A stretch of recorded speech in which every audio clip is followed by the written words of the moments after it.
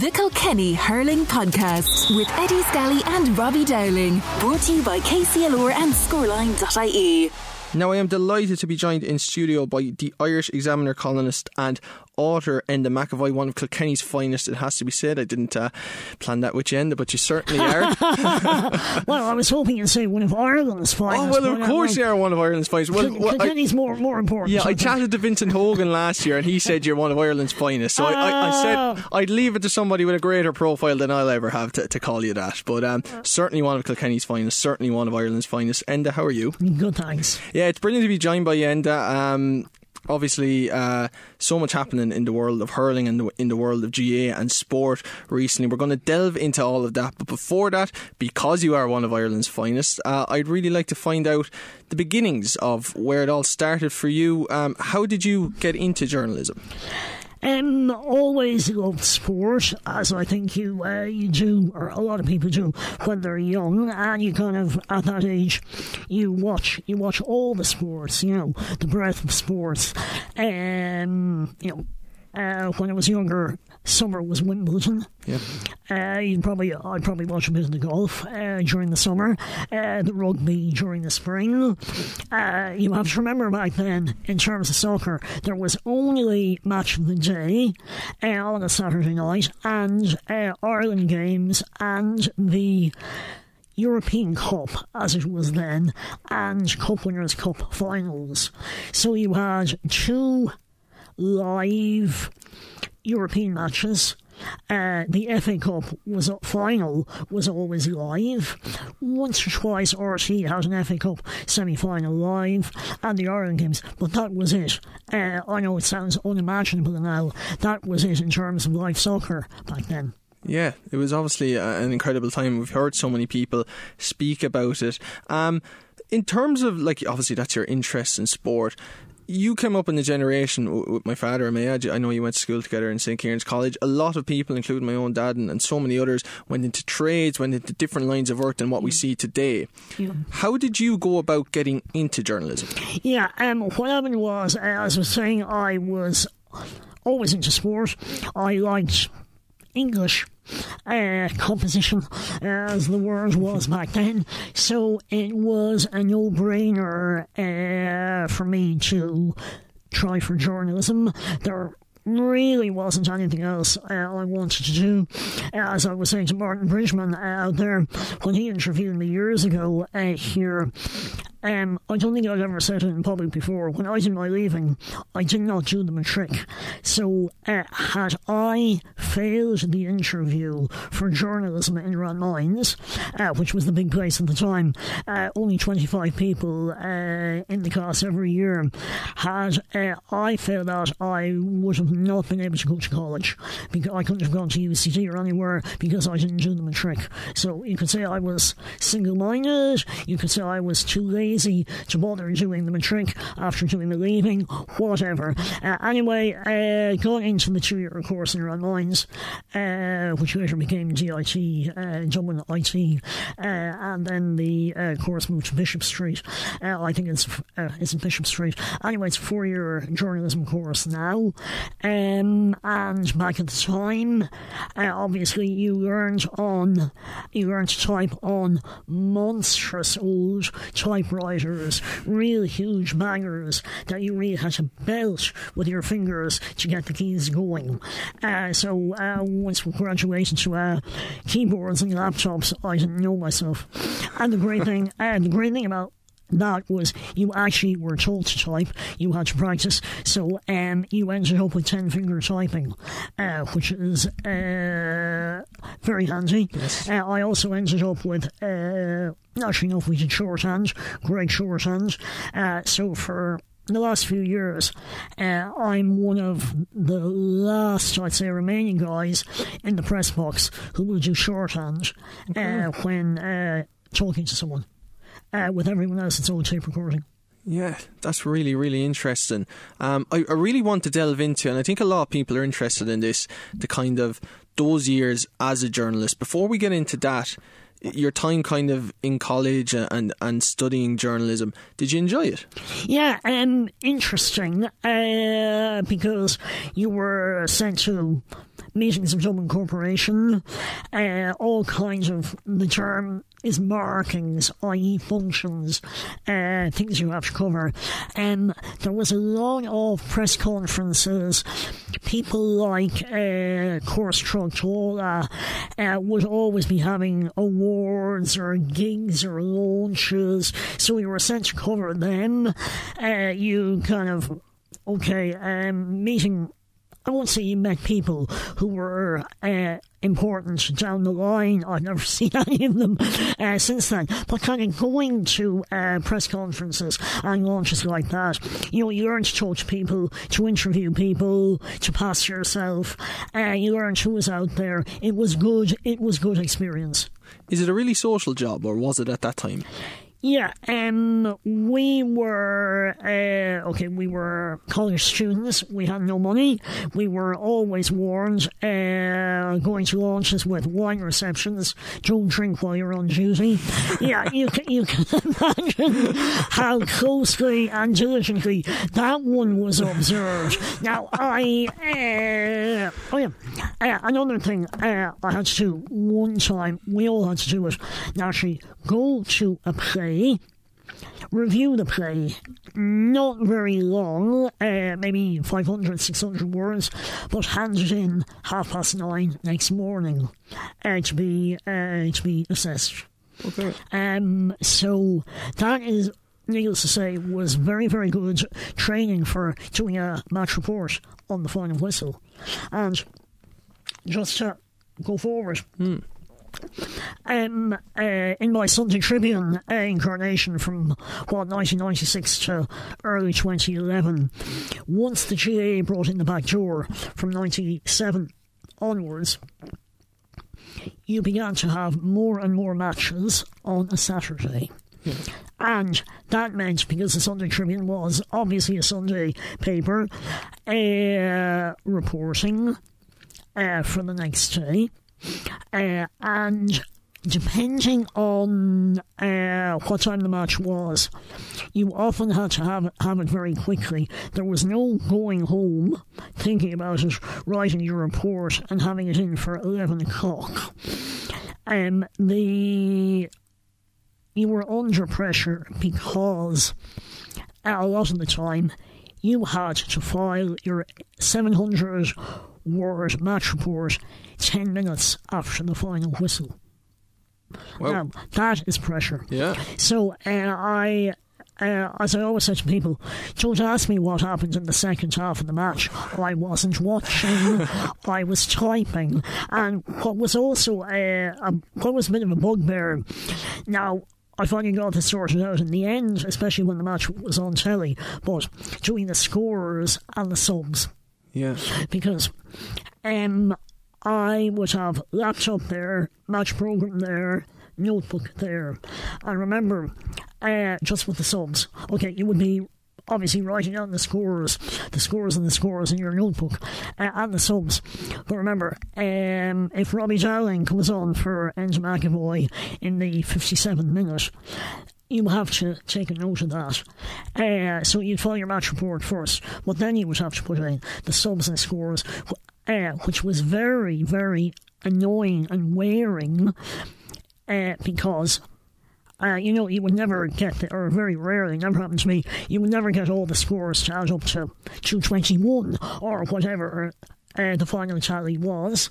You'd always be missing a free, or maybe a sub would come on. I remember one year Colm Callan, and the Galway goalkeeper, scored a point from a free, 07 quarter final against Kilkenny and Croke Park, and I was there looking at my programme afterwards, and they were trying to add them all up, and I was a point short, and finally one of the Galway radio guys kind of pointed actually in the programme, there is your missing point. But imagine having to get all that done. We'll say the match report, for 10 minutes after the final whistle. I mean, obviously it had to be coherent and reasonably good. You could do a rewrite afterwards. Then you would go back and make the scores and scores add up and the subs. That is pressure. I could imagine so. I can imagine. I would never imagine how much pressure that would be, especially for the papers that you've written for. Obviously, there's some stellar names there. One thing, and this isn't giving away trade secrets, I would anyway do 2 alternative intros beforehand, depending on who won. Okay. So you would have intro A, we'll say it's Kilkenny and Galway. Yeah. Intro A in the event of Kilkenny winning. Intro B in the event of Galway winning. That's your first paragraph or 2. That gives you something to build on. Yeah. Maybe after that, you would put in a couple of paragraphs of just summing up, and then you would get into in the first minute, the minute by minute, how the scores came, that kind of thing. So you had some sort of a template in place? Yeah, which you had to have. You would start writing at half time, summing up the first half, and then with the rewrite, if it was an early match, if it was, we'll say, a 7 o'clock game or 7:30 match in, we'll say, Thurles in Semple Stadium, you would have just the one hit. And there was one year Waterford and Cork Munster final in Thurles went to extra time. I think Dan Shanahan came on and scored the winning 2010, goal. 2010, thanks. Right, that was your only hit. You were writing basically almost as soon as the final whistle went, you put in your final sentence and press send. So there was no time. You did not have even 10 minutes in that instance to rewrite or knock out something or put in something. You were writing and maybe editing and knocking out stuff as you went along. It's remarkable, really, and I actually want to get into that. But I suppose if we were to go chronologically, just to kind of, in regards after college, journalism, I suppose, and maybe the media in general, is known widely for being very difficult to get into, very difficult to thrive in, like you have. Yeah. How did you initially get in? It was at the time, because this was the second half of the 80s. Recession. The Celtic Tiger had not come along then, and kind of media hadn't really opened up. We'll say later on, you would have more local papers. There was an explosion in local radio, obviously, but not at the time. I mean, you had pirate stations all over the place, which I presume paid very little money and really didn't want kind of newsrooms anyway. They were just playing music. So what happened? There was a paper in the early 80s in Kilkenny called the Kilkenny Standard. It was around for a couple of years, died, and it came back in the late 80s for a few years. I did stuff for them, and at the same time, I got my foot in the door in the Sunday Indo, doing stuff for them, starting off with GA stuff. And once my name was known, kind of whispered in the Irish independent newspapers in Middle Abbey Street, they would occasionally give me a ring. I remember covering schoolgirls hockey in Kilkenny College in the early 90s. Now, financially, probably not worth your while, but it was good to do, good experience. You got a few bob naturally for it. You probably met people. You were expanding your horizons. You were kind of broadening your palette the whole time and gaining experience. And you can imagine that sports writing really is kind of like doing news. A lot of it, except it's news in a sporting context. So a lot of sports coverage is not unlike doing a news story. Bang, bang, bang. You give them what happened, where it happened, when it happened. So I've no idea what that schoolgirls hockey thing consisted of at the end, but it was obviously powerful second half performance gave Kilkenny College the honours in the whatever the tournament was, something like that. You just cut to the chase, and this would, as I said, this was for the Irish Intro, for a daily paper, not much space, so you do it, you get the message through very quickly. It's a really, really interesting stuff, and just in relation to it, I suppose, not to pull the curtain back too much, but again, I said it's kind of notorious for maybe being hard to get into. It also, there's an element of infamy around journalism and media in terms of the workload that goes into it, coupled with the fact that maybe from a financial perspective, as you mentioned, it's not always the most rewarding of jobs comparatively.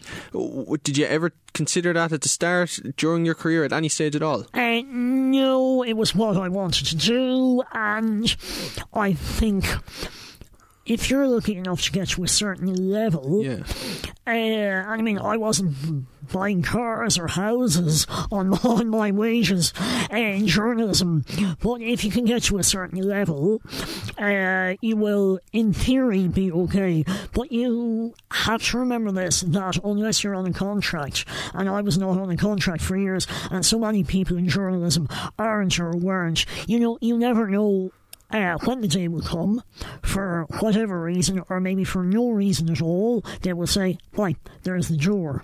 Or maybe a new editor or a sports editor will come in and your face won't fit, or they naturally will want to bring their own people with them. So for a lot of people in journalism, there was no, and even less so now, security of tenure. It's really interesting. You're obviously good at what you do, not just good, but very good. Was there a point where you started to realise you were really good at it? Was it right at the start? Was it during it? No, look, it's not that. I think it's, you're only as good as your last match report, or your last feature, or whatever. Okay, maybe when you're well established, you can coast for a bit. Inevitably, you lose the hunger. But there was one very, very hairy day in Thurles. I had a computer problem. I nearly missed the deadline. Now, it was an afternoon game, Kilkenny and Clare, the 04 replay on a Saturday. Remember the first day, it was a draw. I think Tommy Welsh was sent off the first day. Yeah, I vaguely remember. In Croke Park. Replay was, that was the day, the first day, Clare has a seventh defender, Alan Markham, and Kilkenny did not know what to do. So Kilkenny worked it out the second day, but that was, we'll say, at 3 o'clock start. The first edition of the Tribune was going out, we'll say, 5 o'clock. And I was very, very on the deadline, or over the deadline. And that wouldn't have mattered, we'll say, had it been a 7 o'clock game, because had I missed the deadline for a 7 o'clock game, the page was still there, would still have been there from the first edition, i.e. whatever page they had waiting for me for the later edition, they would have had something on it from the first edition. But this was the first edition. It would have gone out with a blank page had I missed the deadline, right? Okay. Or a blank half page, which would have been mortifying, and they would probably have been within their rights. You missed the deadline. Bang. Go away. Wow. Yeah, no, they probably wouldn't have. Yeah, I know, yeah. But it would have been embarrassing for me, embarrassing for them. I know that the front page, they had a photo, an action photo in colour, just over the masthead. And, here are a few of the things inside. So a photo of a Clare guy and a Kilkenny guy taken in the first few minutes, sent back to Dublin. So imagine the reader seeing that on the front page. Oh yeah, I'm looking forward to my match report. Oh, there is no match report. And there is no match report. Yeah, so someone bailing me out was able to copy it over and banged it through. But I had nightmares about that day for years afterwards. And this was the early days of, you were filing, it was pre-Wi-Fi, okay? So you were filing via a phone line. So you had a modem, and you plugged everything into your mobile phone, and basically you were in the lap of the gods. Sometimes it went, and sometimes it got stuck. Once or twice I had match reports get stuck, but send them again, and the first one would eventually go through. But that was always nervy stuff. Whereas obviously now you have Wi-Fi and you're away in a hack. You just press send. Yeah. There is no elaborate process looking at it, always it through. You're not waiting, you can see it go. Yeah, it's fascinating. That thing we were chatting when we met there downstairs about deadlines. Bit different with radio because you can obviously maybe think on the fly a lot more. Newspapers obviously stick in an ad break. Exactly. You can there's something there always that will back you up, and however bad it gets, you'll always have some sort of audio to make sure that you're okay. Obviously completely different, as you were alluding to there, with newspapers. That pressure of constantly hitting deadlines, of constantly having to have something there, not just something but something of real substantial quality, does that ever go away? Well, look, put it this way, if you're doing stuff during the week for the weekend, obviously, well, you're not under immediate pressure. You file, when I was with the Tribune, I would file kind of, for Sunday, I would file just features and whatnot, not matches, obviously. I would file Friday morning, okay? And they had it there. There was plenty of time. They would ring me back to query anything. The quid pro quo being, given that you had the whole week to plan it and do it, and you were writing for a quality Sunday broadsheet, it had to be good. Right. You couldn't be doing it in the last minute. You had to plan it out. I mean, not on paper, but just in your head. The way I always did it, I still do, I wrote in stages. And if I were interviewing someone, I would put in the quotes first, then build the rest of it, the story or the interview around it. Okay, and you can't go overboard with quotes either. You would put the very good stuff, indirect quotes, the not quite as important stuff you would put in indirect speech. You know, he says, he thinks, that kind of thing. The really meaty stuff, because nothing has the impact as a good direct quote. But as I say, you had a week to do it, so it had to be good. Yeah. No kind of firing stuff up against the wall at the last minute.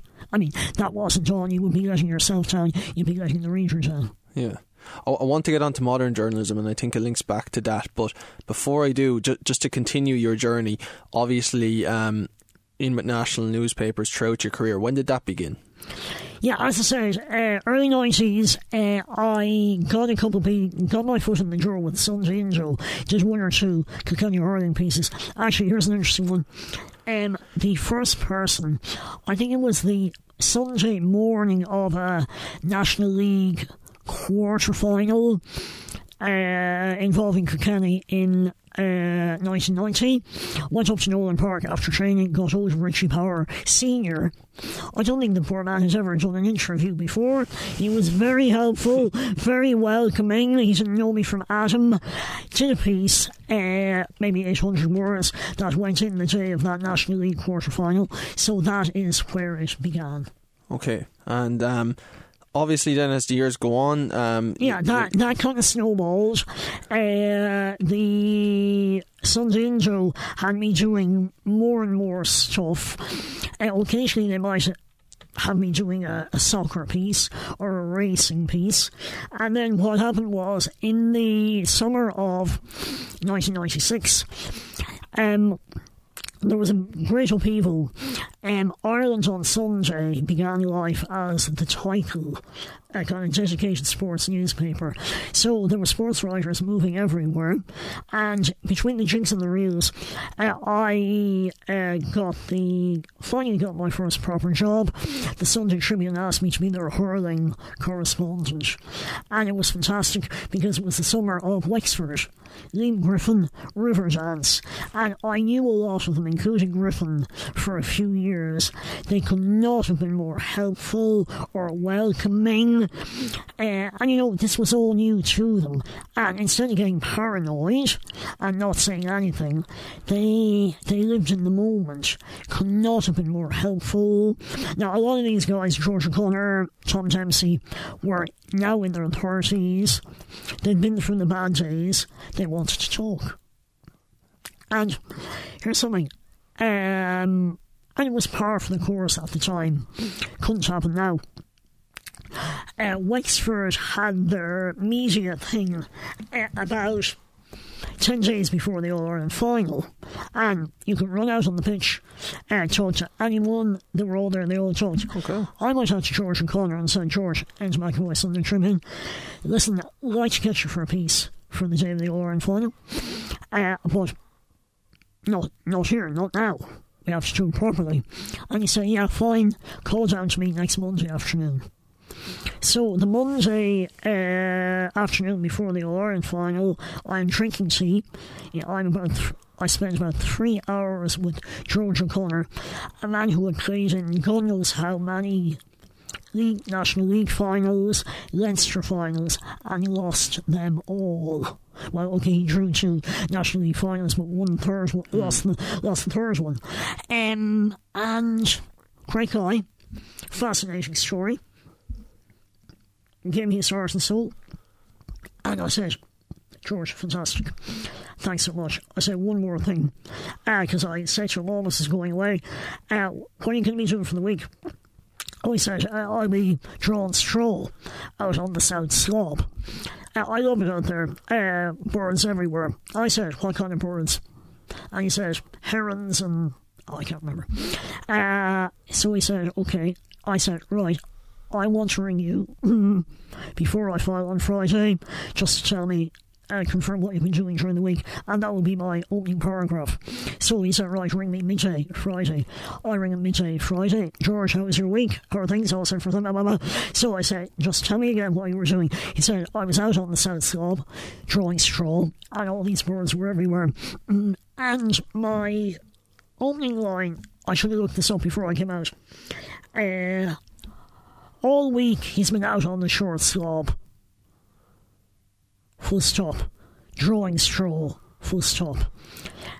With the something and the something and the big blue herons. Full stop. With his dreams. Full stop. The dreams of George O'Connor.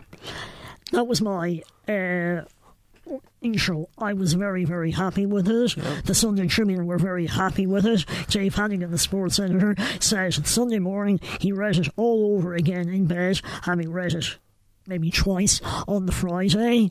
And of course Wexford won to put the seal on it. But you can imagine that now. 3 hours with the guy Monday before an All-Ireland final, and then 5 minutes on the phone the Friday before an All-Ireland final. No, it just doesn't happen now, does it? No, it will never happen again. So from that point of view, I was blessed to be writing about GAA when I was writing, because you had the access to the players. That brings me on to my next point really nicely. You're a brilliant writer, but as you said, you were writing at a great time. Is it fair to say that was able to enhance your work? Oh, without a doubt, because you had Griffin only for that summer. You had Wexford for a couple of years later. You had Clare from 95 onwards. You had Gerlach Nan, who was just incredible, just fantastic copy. Everything Loch Nan did and said was, it practically wrote itself. Still does, yeah. It was a sad day for the GA media when Loch Nan stepped down. Yes. Yeah, he went at the right time, I think, for everyone. He was burnt out. He's more than done enough. We, probably might have got a bit like Mourinho outstaying his welcome. Yeah. You don't want that either. Was he the most interesting person you wrote about? Oh, without a doubt. Yeah, he was great from that point of view. He would say anything. I think half of it he believed, half of it he probably didn't believe, or only half believed, but just wanted to stir it anyway. Was he the first box office GA manager, do you think? Well, probably Kevin Heffernan earlier than that, but in terms of more modern times, oh yeah, look, without a doubt. And to be fair to him, part of it was to try and take the pressure off the players, but he certainly overdid it in 1998. You know, when everything happened, the Munster final against Waterford, the thing against Offaly, the three priests, Colin Lynch being suspended, all of that. That turned into a circus. I don't think he would do it again. And it certainly got to some. It certainly got to some of the Clare players. But at the same time, you have to say, if Jimmy Cooney had not blown the whistle 3 or 4 minutes early, Clare would have hung on, won that semi-final, probably beaten Kilkenny in the 98 All-Ireland final. Therefore, you know, everything Loughnane had done was right. It was all part of his master plan. He was a genius. Blah, blah, blah. Does anybody else spring to mind besides Loughnane in terms of a standout to write about? I enjoyed Jimmy Barry Murphy. Always very friendly, always very helpful. Now, for the brilliant player he was, very, very low-key. He's incredibly modest. Jimmy is, a man with all his All-Ireland medals, including football. So good, so naturally fluent. I would love to have seen Jimmy Barry Murphy play soccer. I never saw it. I'm sure he would have been fantastic. Just one of these naturally talented athletes who are good at everything. Yeah. One of the GA's greatest ever, Jimmy Barry Murphy? Oh yeah, I mean, let's face it, one All-Ireland medals is player and manager. Yeah. Yeah, you can't argue with that. No, it is incredible that very few have done that. Brian Cody, I must ask about Brian Cody, obviously. What was he like? Put it this way, there was a few years once Kilkenny began to keep their heads down after 2001, there was a few years that the media, Kilkenny press nights, All-Ireland press nights, were a joke because no one would talk. And there were fiascos for a couple of years. And then what happened? About 2007, Glanbia kind of took a hand and helped organise them, and that was fine because for a number of years, well, all the way ever since then actually, they would wheel out 3 or 4 players, and you had players who had never been interviewed in public before, except after matches, giving post-match quotes. You now had them being interviewed before games, and guess what? They were very, very good talkers, and they appeared to enjoy it. Owen Larkin was brought out for a couple of All-Irelands, maybe 2007, and Owen was really, really good. And because Owen is a quiet guy, very low-key, we probably assumed he wouldn't be much of a talker. He was really good, really smart, and the guys they brought out to talk were all like that. And I mean, you can see why that Kilkenny team were so successful. They were behind it all. Very smart guys, very ambitious. They knew what had to be done to win All-Irelands. And I think certainly a credit to Brian Cody, and people have never given him enough credit for this. He had guys like Derek Ling, Peter Barry, Brian Hogan. Now, not the most fantastic hurlers in the world, but really bright guys, motivated, enterprising, good jobs, ambitious leaders. And they made themselves better, and they helped bring the teams with them. Okay. Can you draw parallels between this Limerick team and that Kilkenny team off the pitch? A lot of people talk about the parallels on the pitch. Yeah, look, I don't know the Limerick guys off the pitch, or I'm not sure what they even do for a living. Well, most of them seem to be students, don't they? But Derek Ling, Former rep Brian Hogan was the same for many years. Peter Barry, financial controller. All these guys with important, serious jobs. The kind of leaders you need on your team. Okay, that's a really interesting point that I don't think a lot of people have picked up on. And I could talk to you about anything. I want to get up to where you are now, the Irish Examiner. How did that start and how's it going, I suppose? Yeah, what happened was the Sunday Tribune finally went to the wall in early 2011. The Examiner offered... Now, there were no jobs. There are really no jobs out there in print media, in print journalism anymore, and have not been for a long time, okay? With the Sunday Tribune, I had a contract, so it was a job, basically, as Hurling Corps. With the Examiner, I'm just a contributor. Most people writing for most newspapers now, national papers, are contributors rather than staff, naturally. Newspapers have been cutting back for years. The pandemic gave them even more excuse to cut back. And I think a lot of guys went off the radar, local journalists, during the pandemic, and have not been writing since, and will never write again. And a lot of the guys I would have worked with, who would have been in the press box 15 years ago, jumped the fence into PR or got out of journalism in one shape or form. A couple of guys work for the press office in the GAA. A couple of guys are in other PR. Jackie Call works for the Ladies Gay Football Association. One of them went off to manage his family post office. And there's a couple more still hanging in there. A couple took a package from their employer. And so, preempting a question I know you were going to ask me. The last few years, people have said to me, I have a niece or a nephew who is interested in journalism. Any advice for them? And I say, yeah, don't. You were right, I was going to ask you. That's a real journalist. Yeah, well, look, let's face it, KCLR will always need you to do their sport, okay? Oh, thanks very much, Enda. Thanks very much. I appreciate it. I think it's a compliment.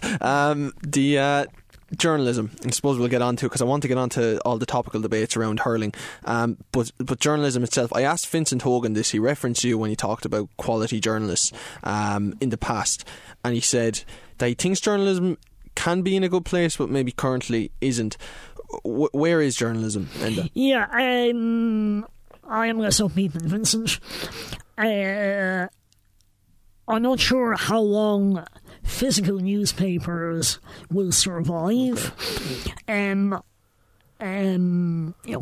years' time, will they exist anymore physically? Will everything be only on your phone?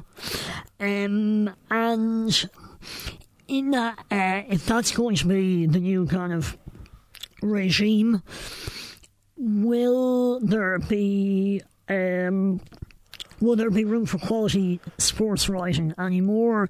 Will the financial overlords just decide, no, costs too much, or no one's interested? I don't know. And the other problem, of course, being so much out there is for free. Yeah. Yeah, you often see people complaining about, I can't read that, it's behind a paywall. Well, how about paying for it? Good journalism costs money. It shouldn't be free.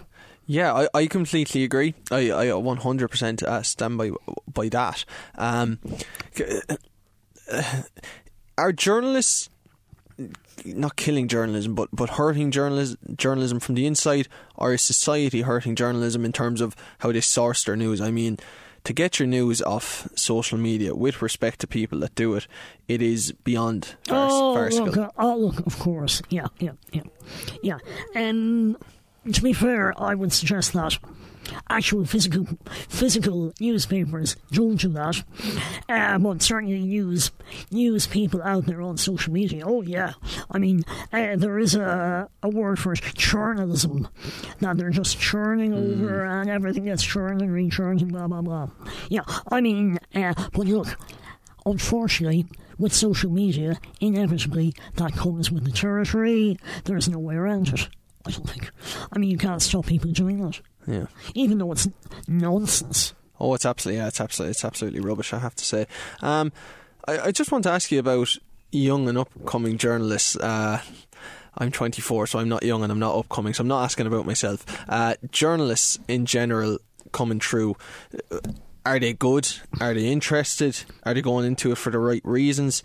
Where will journalism be with these people leading it in the decades to come? Yeah, look, I've no idea how many younger people are still getting into journalism or why they want to get in.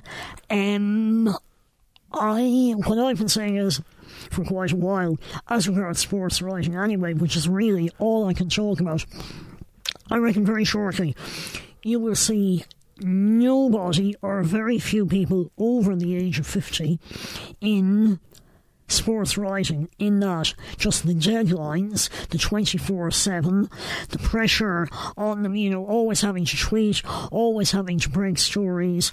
You're never off duty. Back in the day, we'll say when I began in the Sunday Tribune, before the back door, there was just matches every Sunday. That was it. What you did, or what I did during the rest of the week, they didn't care, as long as the Tribune, as long as I filed on a Friday. But now you can imagine with papers, they have their websites, so you are and obviously they're always looking for new material, so you're always under pressure. You're always on the job. I want to pick up on that. Sorry, and that's why I reckon more and more people will be burnt out, younger, and will get out. Yeah, I do want to really pick up on that. I suppose I never chat about my own personal situation because you have to be professional, as you know, Enda. Yeah. But just for myself, I suppose, as I said, I'm 24. I absolutely love sport like yourself. I have grown to love coverage of sport, and I absolutely love what I do.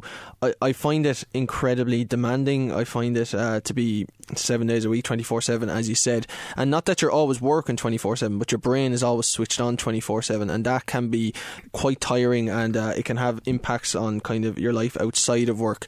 Can you understand? All those girls you let down every week, you just there's not a single girl I've let down. I can tell you that. But it does have an impact. There's no doubt about it. You're always on, it feels like. Do you feel like that will turn people off? Absolutely, yeah. And as I said, the guys and girls who are already in there, I imagine, well, it's a big turn off. That's why they're getting out. So many of them have gone out. And I think that will be... journalism will probably always have a certain allure, but maybe people who get into it for whether the right reasons or the wrong reasons will say fairly quickly, oh, this isn't for me, or I can't hack this. This is more than I bargained for. Yeah. I could chat to you about this all day. I just want to ask one more question. I'm a young person. I see young people going into journalism. Some of them go in with absolutely the best intentions, and they go forward and they absolutely do brilliantly in their careers. Other people I find, and I'm not going to name anybody, and certainly nobody in here, go in for the wrong reasons, maybe a little bit vain, maybe looking to source a platform for themselves and to nearly do it for fame rather than for the work itself. Have you found that? No, I haven't, but I mean, I know there are influencers. Yeah. What a word. Yeah. I'm not going to, obviously, I don't know too many influencers. I certainly wouldn't dream of tarring everybody with the same brush, but I think, certainly from what I see, I won't say that there are some influencers, from what I see, want the profile without having to do the hard work. Yes. But want to be in the media without being journalists. Yeah. No, I think that was what I was trying to get at. Yeah. Just very finally on this quality journalism? Has it deteriorated in the years? No, I don't think so, but probably the volume of it has. And here's the other thing. You will be able to answer this. How many people do you know under the age of 30 or your generation who buy a newspaper or read a newspaper every day or even every week? Yeah, nobody. I used to buy as many as I could. Oh, yeah, of course, yeah. And I used to love reading them. I've stopped, I have to admit to that, and I just source my news in reputable places, but online. No, true, yeah. No, it's a really interesting conversation. I've said that about 10 times, but anyway, it certainly is. To matters of the moment, and to things and a subject that's very important to people and that people will want to hear your opinion on, is the Kilkenny senior hurling team first and foremost this year. They're taking on Offaly this Sunday in the Allianz National Hurling League, but that game maybe not of the most importance when you consider the bigger picture, which is of course Kilkenny trying to end a 9-year wait for an All-Ireland title. Where are we with that wait? Do you think we're getting closer towards winning the All-Ireland? No. Straight out? Not getting any closer, not getting any further away, just stasis. I will give an example from before your time. After Kilkenny won in 82 and 83. The mid-80s then, the following year, nothing was happening. And nothing happened until 1988.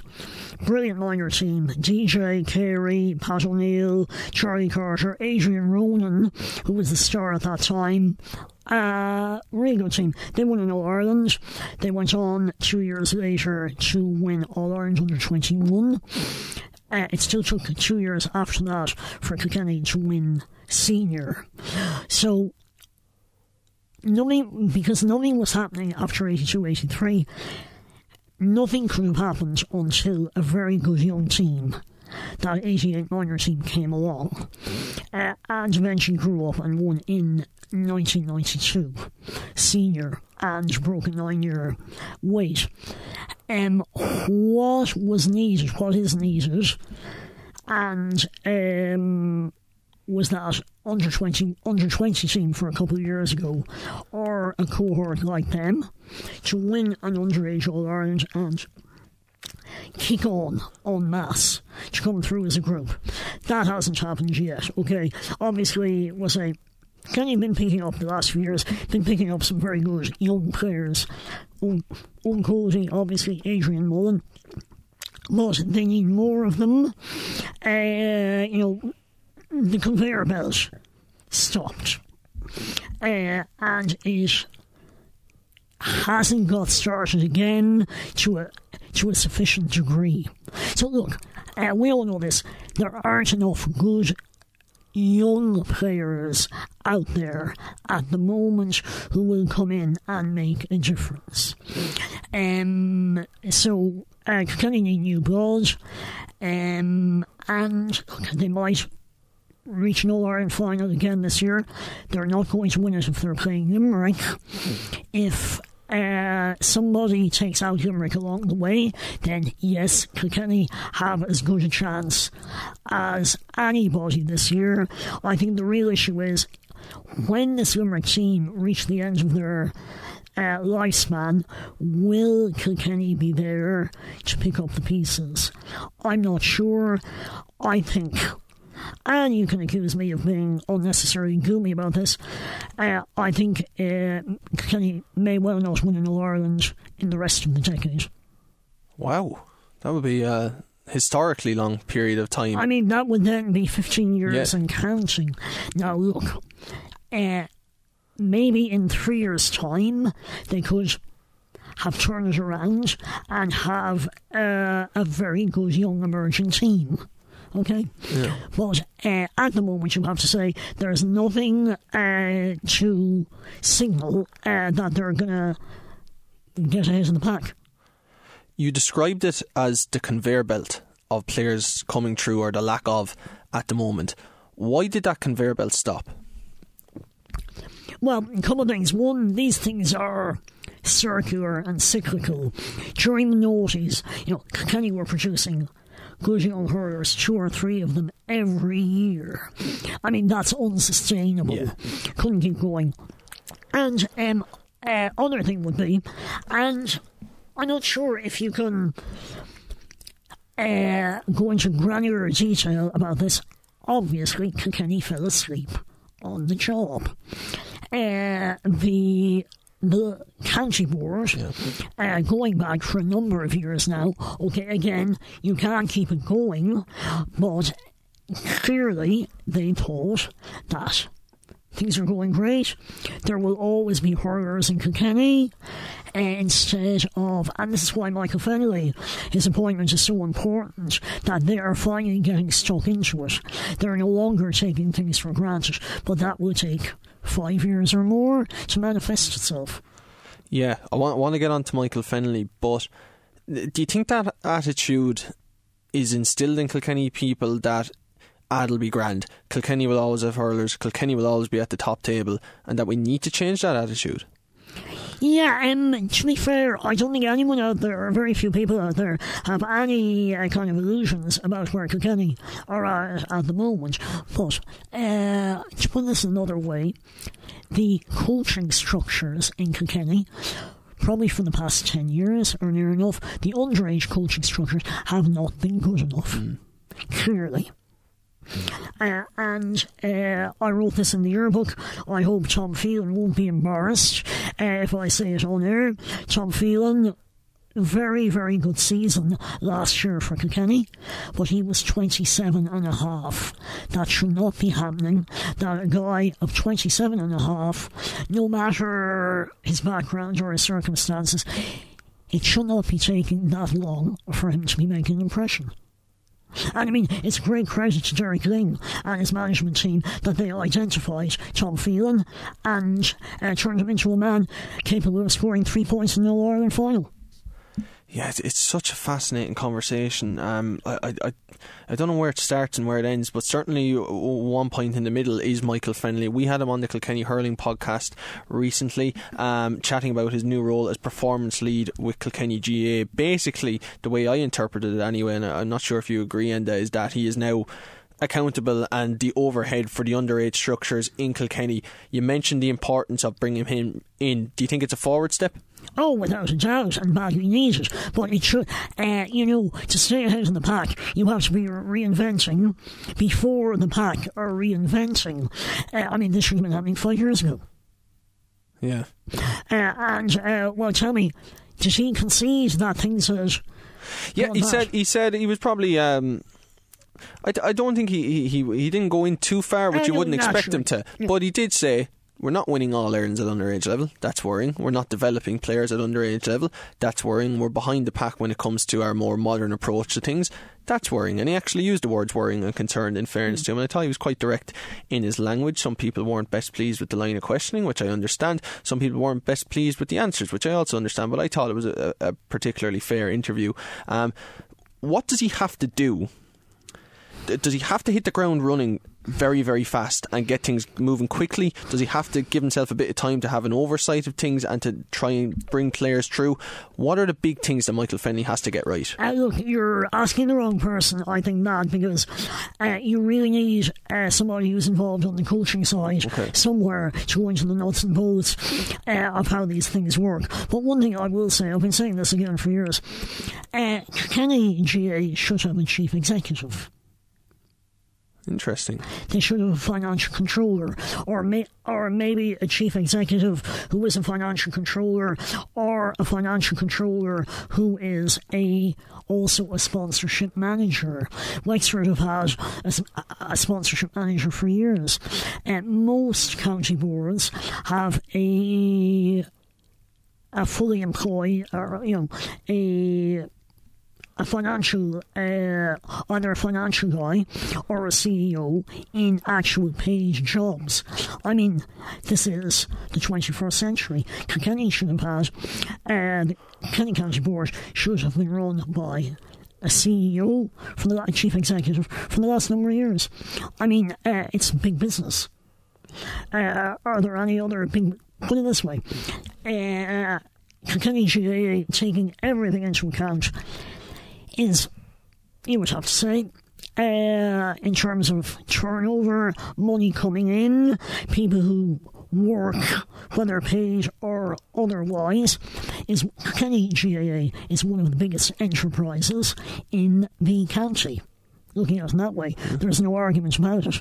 It should have a chief executive. Do you think they obviously haven't got that at the moment? Do you think, I'm not sure how familiar you are, I'm sure you're very familiar with Phil Hogan and his role and the new plan that's been put in place. Do you think that's a step forward? Yeah, without a doubt. And one has to give, on the other hand, the county board credit for this, for getting their act together, getting somebody like that in and getting with the programme. Yeah. Okay. No, it's really interesting. Just with the senior team this year, just a final point on this. Do we need to? You would expect Kilkenny will come out with Leinster, whether they lose a Leinster final or you know, whether they finish third. That would be the worst possible scenario, I would have thought, but you can't see them finishing 4th, 5th or 6th. Once they come out of Leinster, do we need to be keeping an eye on Munster and hoping to God that somebody's able to take Limerick out? Yeah, I think that is the reasonable and rational course of action. Yeah, no question there. And look, on a given day, Kilkenny versus any other team in Munster would be toss of a coin. Yeah, certainly would. And we've seen Kilkenny come out on top, of course, in All-Ireland semi-finals in recent years against Clare. Just generally, if we move away from Kilkenny for the moment, and the current state of hurling in comparison to maybe, when you were writing years and years ago, that great Kilkenny team of the 2000s, do you think it's in a good place overall? I'm not mad about it. I've been banging on about this for years. There are too many scores in matches. Matches have become too high scoring. Points have become cheapened. Yeah. I think Limerick are obviously brilliant. 30 points in All-Ireland final. Yeah, fair enough. They're that good. But there was a couple of years ago, they beat Clare in the Munster Championship about 3 years ago. Top of my head, it was something like 36 points. Limerick, I remember it, to 123 Clare. Now, if you lose a match by 10 points and you still hit 123, there's something wrong there. And obviously the ball travels too far. And that would be something I would like to see. Trials a ball that travels, not necessarily a heavier ball, but a ball that travels less far, because all these points coming from the half-back line or a goalkeeper scoring frees, not for me. A lot of people would phrase watching inter-county football over the last, you could say 20 years now realistically, but definitely 10 to 15 years as a tough watch, I suppose, to put it in simple terms. Do you think hurling's getting to that stage, or are we a bit off it yet? Oh no, hurling isn't there. I think hurling's problem is the opposite. Football is hard to watch because it's so cramped. Hurling is too open. Okay. I score a point, you score a point, I score a point. Basketball. Yeah. It almost seems a bit easy at times, does it? It seems too easy. Midfield being bypassed. Just wing backs, get the ball, bang, over the bar. It's really interesting. Just to go back to Kilkenny for a second, I forgot to ask this question, and I have to say you teed it up for me before I say it's my own question. You wanted to talk about Kilkenny's population and how that might have an impact on them going forward. Yeah, and this would be, I think, a qualm or something to at least be aware of down the line. If the GAA is getting ever more professional, if the games are getting ever more professional, and if money is making more and more of a difference, just the 1 or 2%, and I think there's no question about that, will counties with greater numbers, will it suit them? Will the greater numbers win out in the end? Because if they do, that's bad news for Kilkenny, being a small county, 90,000 people or whatever. It's not all that long since Offaly won All-Ireland hurling and football titles in successive years. That's unimaginable now. I don't think Offaly will ever win another All-Ireland hurling title, certainly not anytime soon. They will certainly never win an All-Ireland football title, because how can a population like that compete with Dublin? Do you think that's the maybe not, if not the sole reason, the primary reason why we have seen counties like Offaly and other counties kind of drop off through the years? Well, look, it's always been a numbers thing, but back in the days when it wasn't quite so professional, and let's face it, Dublin's money, their resources, their population give them advantages that counties like Offaly don't have and can't have. So I think that is worrying more so in football for the long term. You're going to have Dublin. You will obviously always have Kerry, who are very well resourced anyway. Maybe one or two of the northern teams and Galway. Will anyone come out of left field? It's hard to imagine it. Yeah, I can't see it personally anyway.